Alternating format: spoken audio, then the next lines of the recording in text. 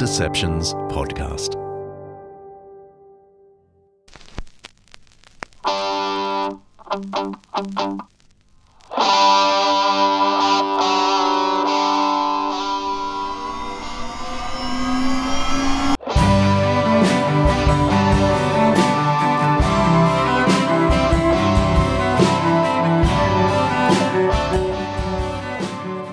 Hey, John Dickson here. Many of you know that in June 2021, my best mate of 40 plus years, Ben Shaw, died in our home in Sydney, surrounded by his loved ones. But not before he finished his wonderful book, 7 Reasons to Reconsider Christianity.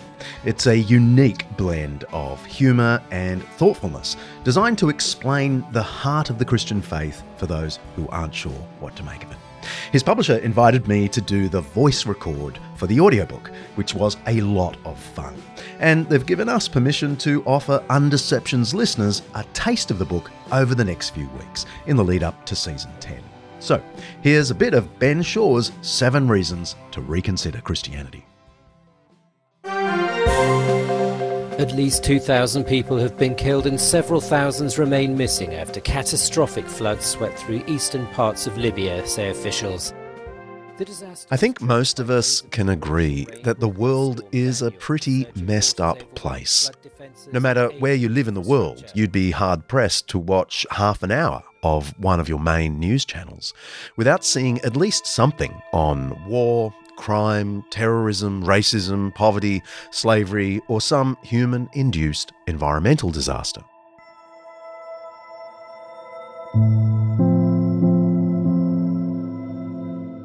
Collectively, we've carelessly caused the extinction of hundreds of animals, destroyed precious forests, and filled the oceans with plastic. The United Nations Environment Programme estimates that we're dumping at least 8 million tonnes of plastic into our oceans every year. I think we all agree that our world is broken in multiple ways. But what we can't agree on is why. What's the root cause of all this brokenness, and how do we fix it? I'm no doctor, but I'm pretty sure the best way to heal someone is to first correctly diagnose the problem. There's no point in giving someone medicine for a stomach ulcer when they're suffering from a broken foot. So, what's the problem with humanity? What's wrong with the world? What's causing all this crime, suffering, destruction, and chaos?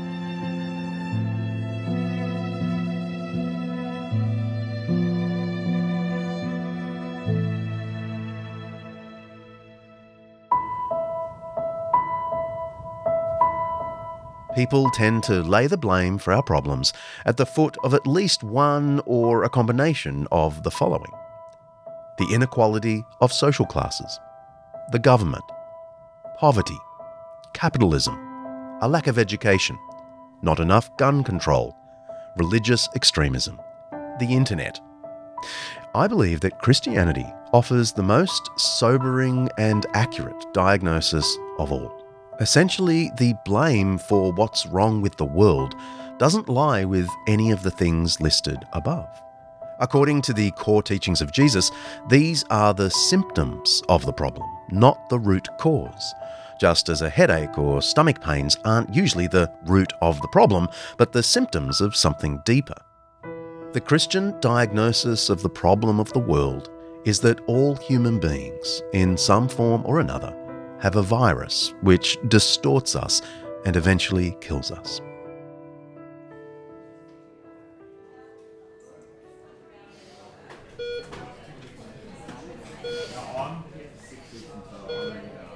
According to Jesus and the Bible, we're all broken in some way, infected with the virus of sin. It's in the DNA of our souls. Within all of us, there's at least some form of arrogance, overconfidence, self-centeredness, and greed. And if we're honest, we have the track record to prove it.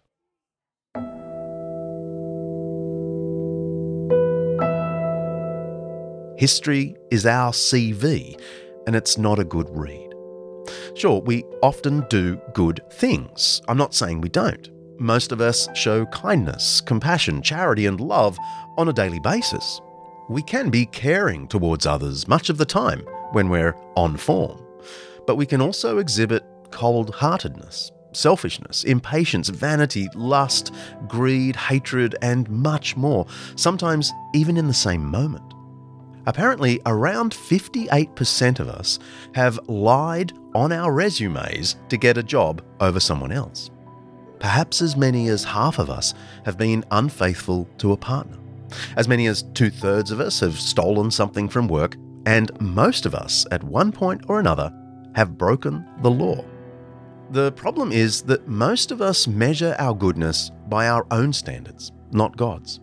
We can think, I'm a nice guy, or I'm a considerate person, without really seeing some harsh truths about our own lives.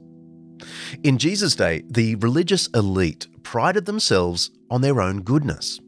They were proud of keeping the laws of the Old Testament and of their own supposed godliness. As a result, they felt pretty good about themselves. The trouble was that they were measuring themselves by their own standards, not God's. They thought they were being charitable, but actually they were only charitable to people they found culturally acceptable. They thought they were concerned for God, but actually they were much more concerned for their own reputations. They thought they were morally pure, but their morality was only skin deep. It wasn't until Jesus confronted them that their true internal morality, or lack of it, was dramatically exposed. This is one of the lessons in Jesus' famous Sermon on the Mount, and is the reason why to this day it's still so enduringly powerful. During the sermon, Jesus taught that all of us are morally impaired, every single one of us. No one is good completely. The problem is that we don't always see or want to see the problem.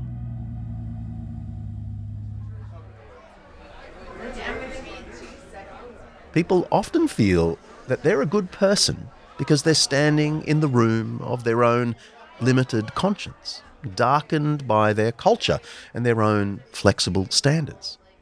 But when we see what Christ was like, and when we listen to what he had to say about ethics, goodness, kindness, humility, love, and self-sacrifice, we realize that we've been looking into a darkened mirror our whole life.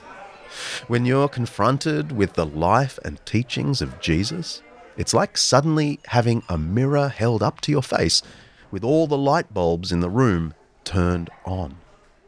Only then do you realize that you're not so good, clean, loving, kind, charitable, and considerate after all.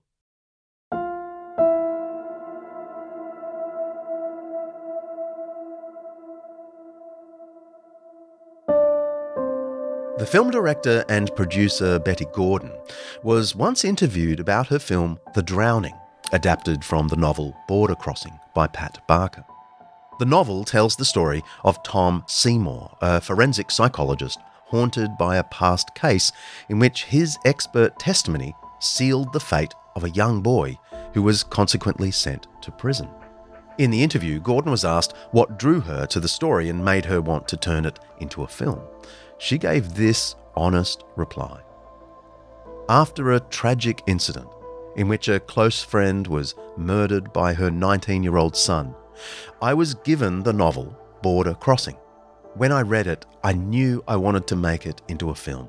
The book explores the question of evil, if it can ever really be explained, let alone treated. As a culture, we are horrified and at the same time fascinated by the dark side of human nature. We consume media that focuses on evil characters. We read books about it. We want to lock it behind bars, exorcise it, and quarantine it, but we don't look away. Maybe that's because there is an implicit awareness that there is a darkness in all of us. Now, some of my atheist friends would say to me at this point, "Oh, there you go again, another religious argument that makes us all feel guilty and terrible." But it's going on in your life. Every time you set out to love, something keeps pulling on you, trying to get you to hate. Every time you set out to be kind and say nice things about people, something is pulling on you to be jealous and envious and to spread evil gossip about them. There's a tension at the heart of human nature. And whenever we set out to dream our dreams and to build our temples, we must be honest enough to recognize it. The Bible gives this very sobering yet powerful answer to the question, what's wrong with the world? It's you and me. However, you may well ask, if this is the condition of all humanity, how did we get here?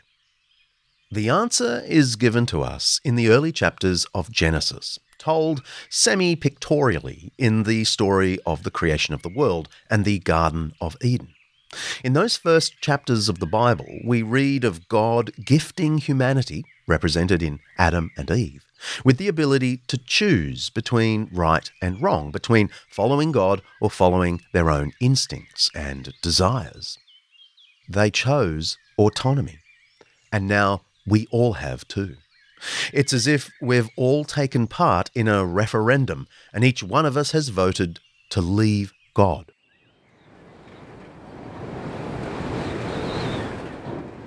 In his marvellous little book, Mere Christianity, C.S. Lewis has a chapter called The Great Sin. The book is worth getting for this chapter alone. In it, he says that the great sin, the origin of all sin, is pride. We think we know better than our Creator. We've effectively fired him from his job, taken on the role of chief decision-maker for our lives, and poisoned ourselves in the process. The result of sin in our lives has been catastrophic. According to the story contained in Genesis 3, 4 things break as a result of our pride. 1. Our relationship with God is broken.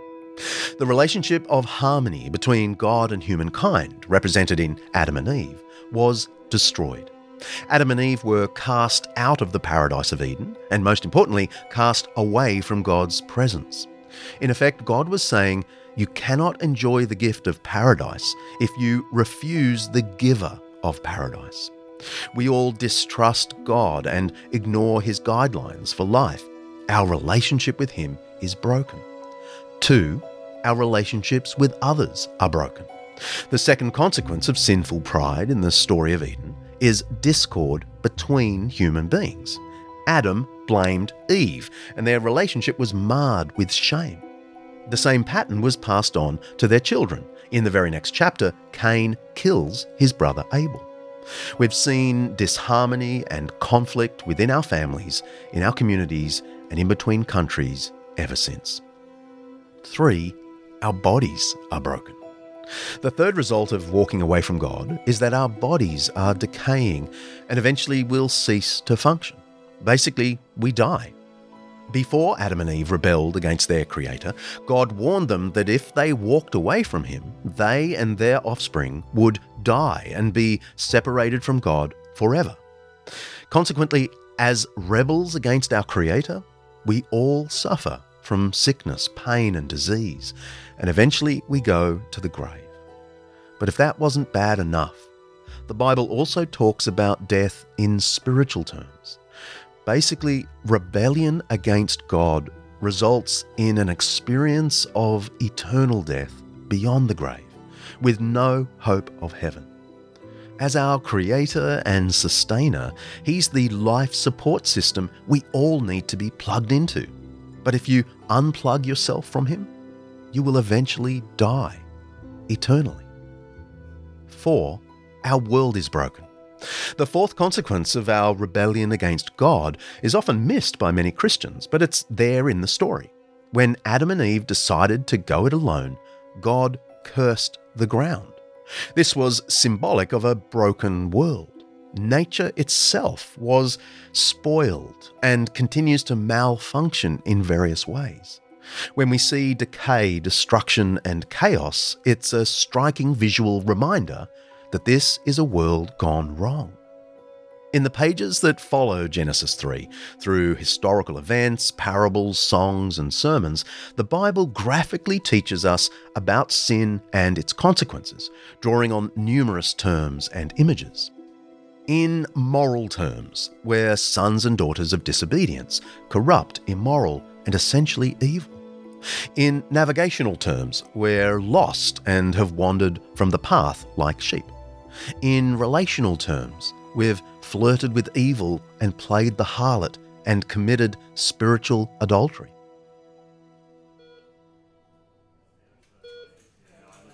Now, I'm sorry to kick you when you're down, but the Christian assessment of our condition gets worse. Here's the thing: we can't heal ourselves. We may be able to stem the blood flow, so to speak, or improve our collective quality of life through palliative care, using laws, rules, punishments, and incentives. But we can't totally fix the root of the problem. We all have a serious heart problem that requires surgery that we can't perform on ourselves. Christianity is virtually unique regarding this aspect of its assessment of the human condition. In just about any religion of the world, there is a belief that somehow, in some way, we can heal, restore, and save ourselves. If only we could do this or that, the thinking goes, then we will have happiness and harmony. But will we really ever get there? Have we ever come close? Are things actually getting better?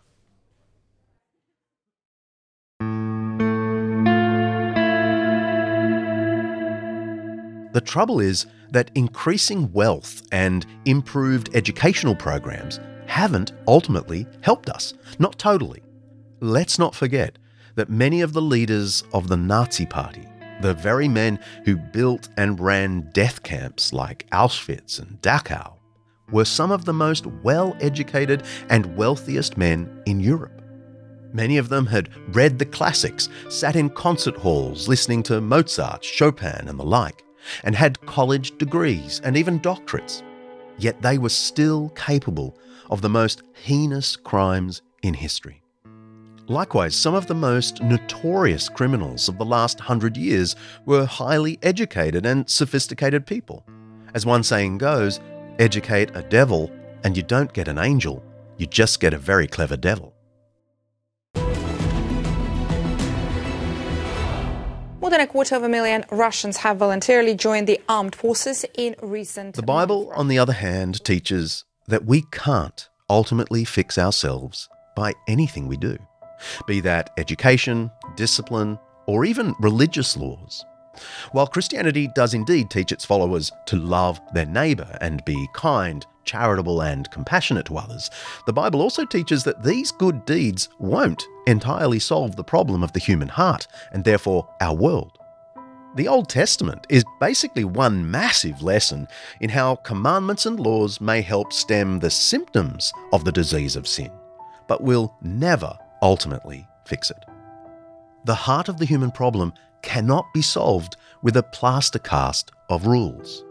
What's required is a totally new heart, or as Jesus taught, to be born again, to become a new person. Changing metaphors, what we need is a total reboot, an installation of a completely new operating system and hard drive in every single one of us. We'll see more about this in the chapters ahead. The point of this one is that Christianity is worth considering because it gives us the most accurate diagnosis of our problems and the best answer to the question, what's wrong with the world? The answer, I am.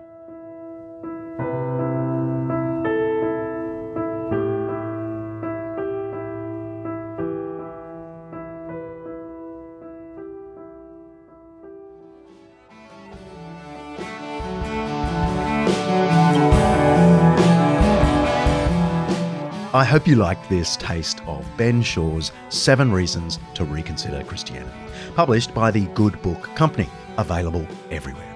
We'll give you some more of these over the next few weeks, and before you know it, we'll be back with Undeceptions Season 10. See ya.